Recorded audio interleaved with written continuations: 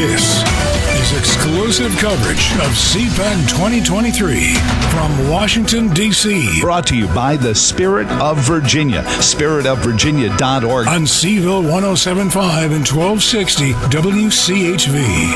Now, from National Harbor, it's Joe Thomas in the morning.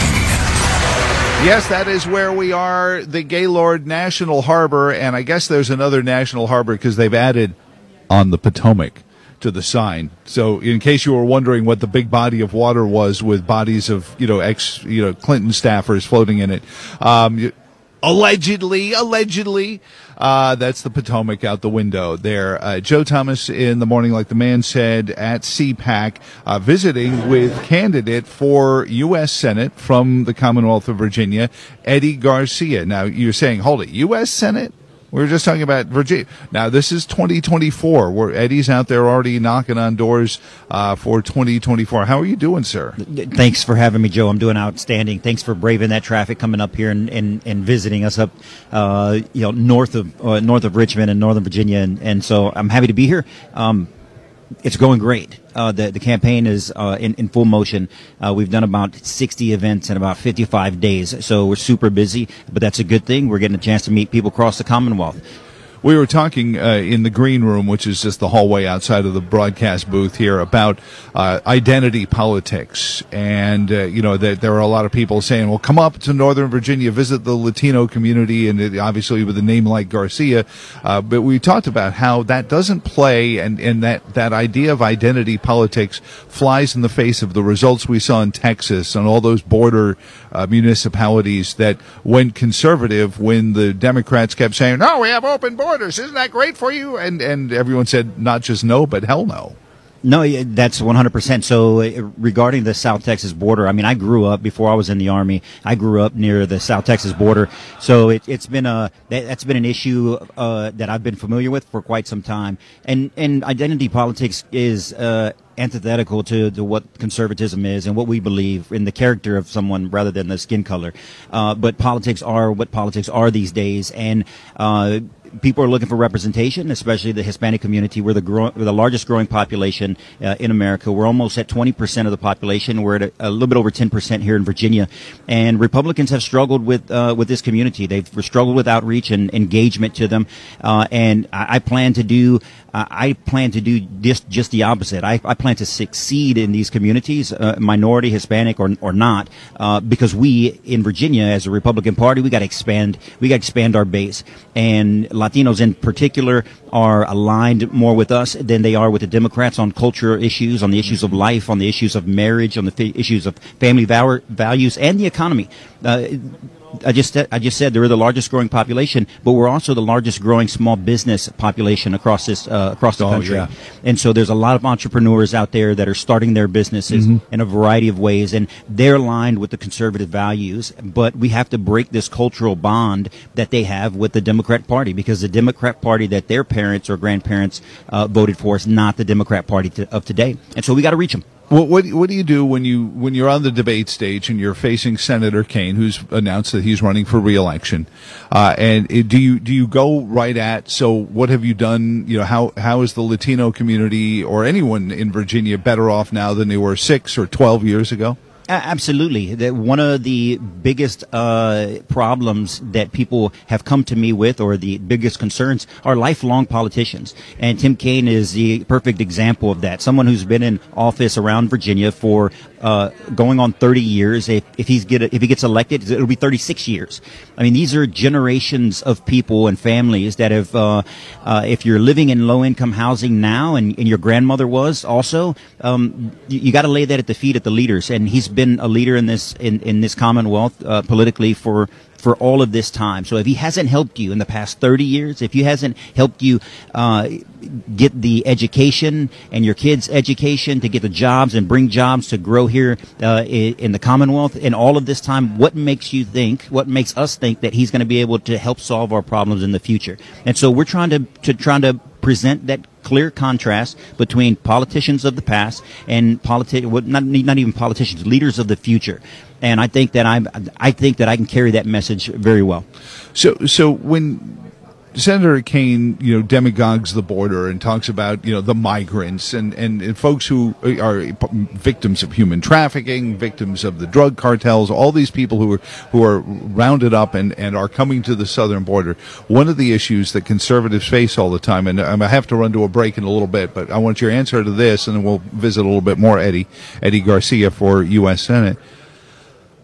What do we do with the millions, the multitudes that have already come across the border through the broken border crisis? How do we address that situation where we've got people who are working off books, not accessing all the things that a citizen can have defense for? How do we deal with that? Well, the first thing we have to do before we can give any type of potential benefit for someone that's already here is we have to seal that border. We have to secure it. We have to understand who's coming in. We have to stem the crisis, stem the flow of the migration, because what we saw in the 80s is that we just legalized a bunch of people and we didn't actually fix any problems. 30 years later, the problem is worse than ever.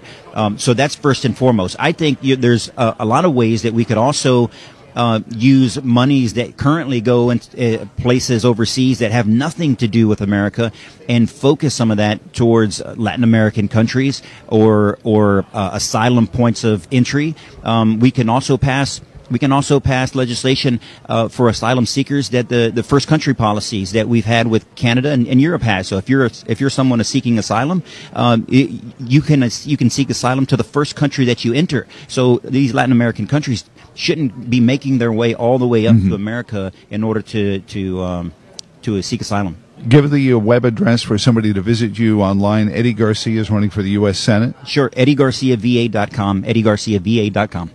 Trusting you to know information from disinformation. Promoted by self-interested and corrupt individuals. Without a government board. Seville 1075 and 1260 WCHV.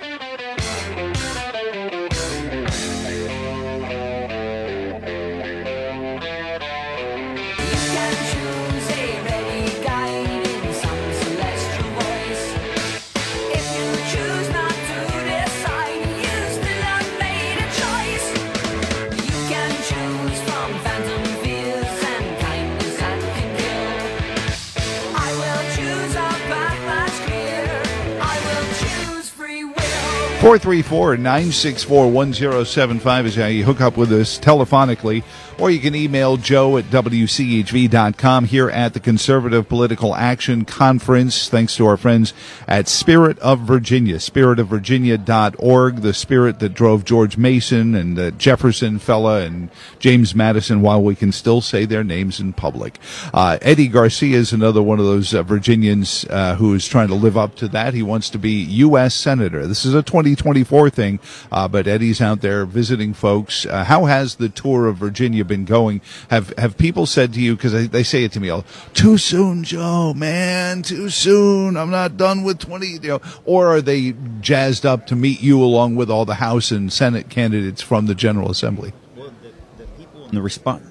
Sorry about that. Yeah. The response that I've been getting is overwhelmingly positive. I think Virginians across the Commonwealth know that if we're going to beat a 30-year political operative, that it's going to take a lot of time, it's going to take a lot of money, it's going to take a lot of energy. And so I have a lot of time, I have a lot of energy. I don't have so much money, but we're building a name for ourselves. We're building a brand, and we're growing a movement from within Virginia. And we're not trying to bring people from out of Virginia to flood our state. We want people from the Commonwealth in our campaign representing their areas, their districts, their portion of the Commonwealth, so that we can grow a grassroots movement that has staying power well past 2024.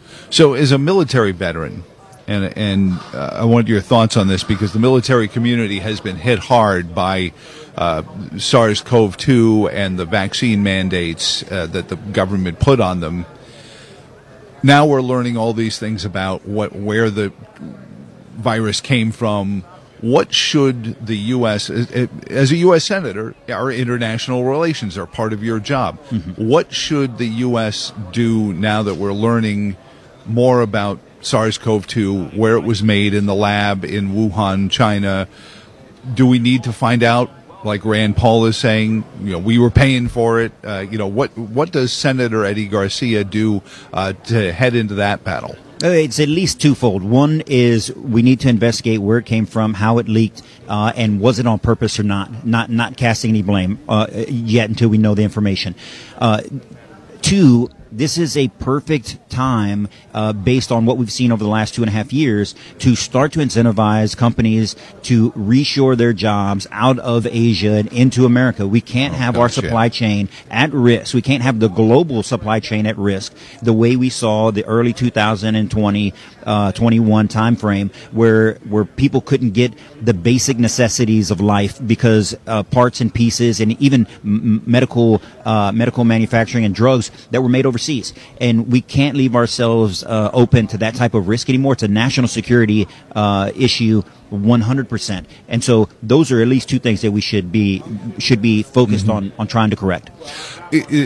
Senator Tim Kaine, your opponent, I know there's going to be a Republican primary prior to that, but Senator Kaine has done a Me Too on President Biden's visit to Virginia earlier this week, where he called us all MAGA Republicans, but in the midst of it said he wants more price controls on drugs and medicine and I guess pretty much anything else. Why doesn't he try that on gasoline? Talk about the price control idea on medicines and what you would be doing to help Virginians pay for medical care going forward. Yeah, I would like to ask the senator, name one place across the history of the world where price controls actually helped, because it just hasn't. If he can show me an example where it's worked, maybe we could have that conversation. But until that happens, I think the American free enterprise system is the greatest path to prosperity and to get new items and technology to the market that people need. And so in this case, we're talking drugs. I think drugs drugs aren't expensive in America because the government isn't involved. The reason drugs cost so much is because the government is involved. We have little monopolies across all 48 lower 48 states and in the other two as well. And so one of the things that I think Congress should be doing is something that the former president brought up before, is we got to get rid of the state-run monopolies within our healthcare system. We got to open up interstate commerce so that drug companies and insurance companies can compete across state lines, and that way it opens up the market for more competition, and we can get better quality of services, just like every other insurance and product that is out there in America that we've seen over the last 20, 30, 40 years go from being expensive when it's new to being pretty cheap after some time and competition enters into the market. Our healthcare system shouldn't be any different, and it wouldn't be any different if we ever gave it a shot. Eddie Garcia is with us, and we only have a minute left here before the break. Somebody's calling in here. He doesn't have headphones on, but I'll transmit your question for him if you got something. Okay, yes. I have heard over and over about the Chinese locking down the borders of Wuhan after the outbreak, not allowing any of the Chinese to enter Wuhan or the people from Wuhan leaving to other parts of China, but they let them go on airplanes and go to Europe and the U.S., knowing they were infected. That's even bigger, I believe, than just discovering the virus. I agree with you. That shows intent. That shows intent, and nobody's talking about it. Well, we were about an hour ago, so I'm. I can't. Okay.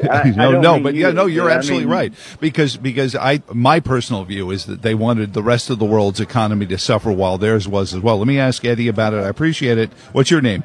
Okay, my name is Joe. Thank you, Joe. I can remember that one. So Joe was asking about the fact that China allowed people to leave Wuhan in 2019 to travel the world, but wouldn't let them leave to go to Beijing because the virus had already gotten out. Is that part of the story that, as senator in foreign relations, you would want more done with China about their culpability in this? Absolutely. I think that again, if we go back a couple years, we had a president who was calling out China for this possible scenario, and we had a media and a political class, especially on the Democratic side, specifically Tim Kaine, who took to the floor of the Senate to condemn not China, but to condemn our sitting president and back China and support China, and told our president to leave them alone. And now, fast forward to where we are today, we're finding out who is culpable. definitely we need to have more investigations on that. We need to hold the individuals and the leaders that were on the side of the Chinese during this time and making excuses for them accountable. And as a senator, that's exactly what I'm going to do. What's your website, Eddie? EddieGarciaVA.com. Come check us out. Remember that this is the season for love. And that's what Seville 107.5 and 1260 are always spreading. What? Why are you chuckling?